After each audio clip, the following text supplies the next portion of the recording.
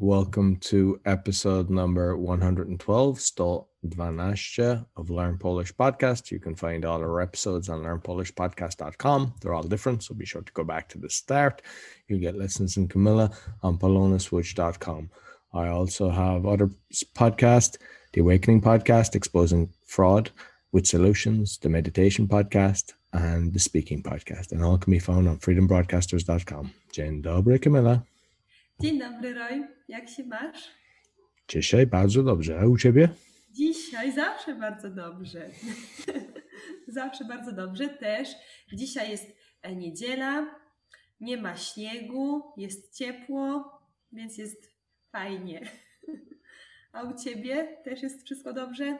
Tak, ale what's frost? Mrost, is it? What's frost? Mróz jest mróz na samochód.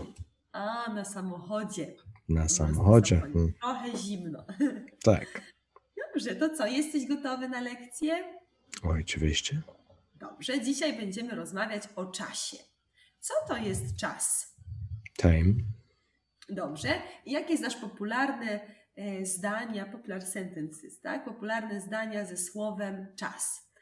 Czy masz czas? Kamala, nie mam czasu dzisiaj. Nie masz czasu uczyć się polskiego? Tak. To idę, papa. Nie masz So czasu. I don't have time. Yeah. Czy masz czas? Do you have time? Czy masz czas? Tak, mam czas. Nie mam czasu. Powtórz, Roy. Czy masz czas? Mam czas, nie mam czasu. Dobra. Ale po polsku mamy więcej takich różnych zwrotów z czasem. Mamy takie zdjęcie, możesz teraz udostępnić.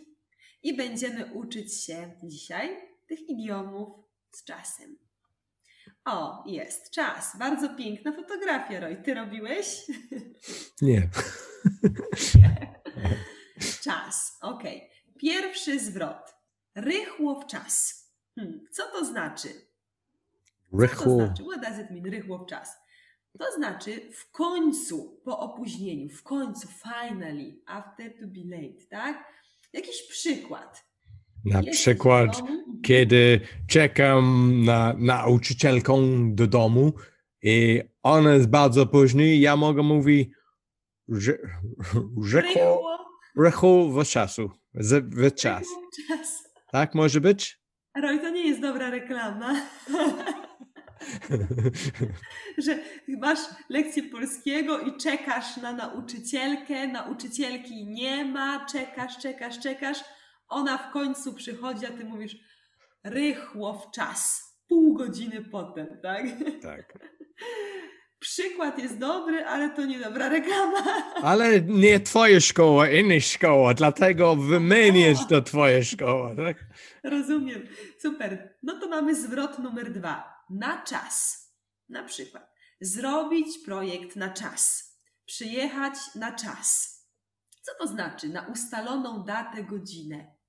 Co to znaczy, Roy? Na czas. Like on a certain time? Tak, być na czas. Na przykład jestem na czas. I'm on time. Miałam być o 3:00, jest 3:00, jestem na czas, tak? A twój przykład? Ja mam rankę jutro i ja chcę, ten dziewczyna będzie na czas. Bo ja nie chcę, czekam na restaurację samo, bo będzie nie chcę czekać sam. Będzie wstyd. Gdzie ona jest? Czy ona będzie?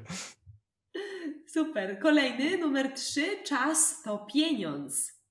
Time is money, tak? Czas to pieniądz. To znaczy, że każda chwila jest cenna. Each moment is important, tak?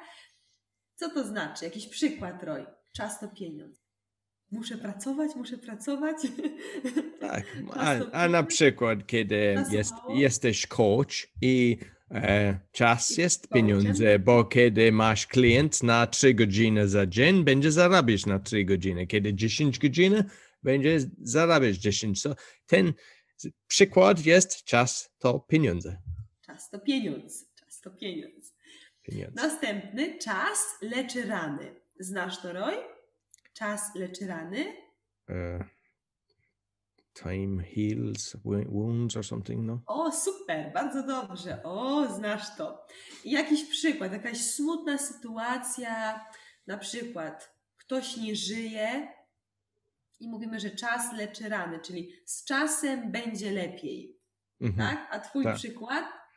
Kiedy osoba ma biznes, kto jest bankrupt, a ten czas on jest smutny, ale czas leczy rany, później będzie lepiej. Albo ktoś ma chłopaka albo dziewczynę i jest koniec relacji. Może być najlepszy mom na cały świat. I czas leczy rany, bo potem boli serce, tak? Dobrze, następny w swoim czasie. Następny idiom w swoim czasie. Co to znaczy? Zrobię to w swoim czasie. Pójdę na studia w swoim czasie. In my time? Taki best time, proper time, tak? Czyli w swoim czasie. I twój przykład? Ja będzie mówi... Ja będę, I will, ja będę. Ja będzie... Ja będę studiuję gitarze. Będę uczyć się. Będę uczyć się grać na gitarze. W swoim czasie. W swoim czasie. Ty już uczysz się na gitarze chyba 20 lat, tak? Ale mówisz, w swoim czasie będę uczyć się. Dokładnie. Dobrze. I ostatni, zabijać czas. Co to znaczy? To beat time, no? Kill time. To znaczy co? Że mam dużo czasu i muszę robić coś, żeby ten czas płynął szybciej, tak? To occupy yourself to do something, to time flies faster, tak? Zabijać czas. I na przykład co? Kiedy ja robić podcast, zabijesz czas. Nie ten podcast, inny podcast, bo czasami mam podcast na 2 godziny, tak? A potem editing. To jest może czasami 4 albo 6 godzin, tak? To dużo czasu. Dobrze, czyli masz dużo czasu, ale kiedy robisz podcast, to zabijasz czas i czas płynie szybciej. Tak, it's like, gdzie jest ten dzień? Aha, dzień się skończył, tak?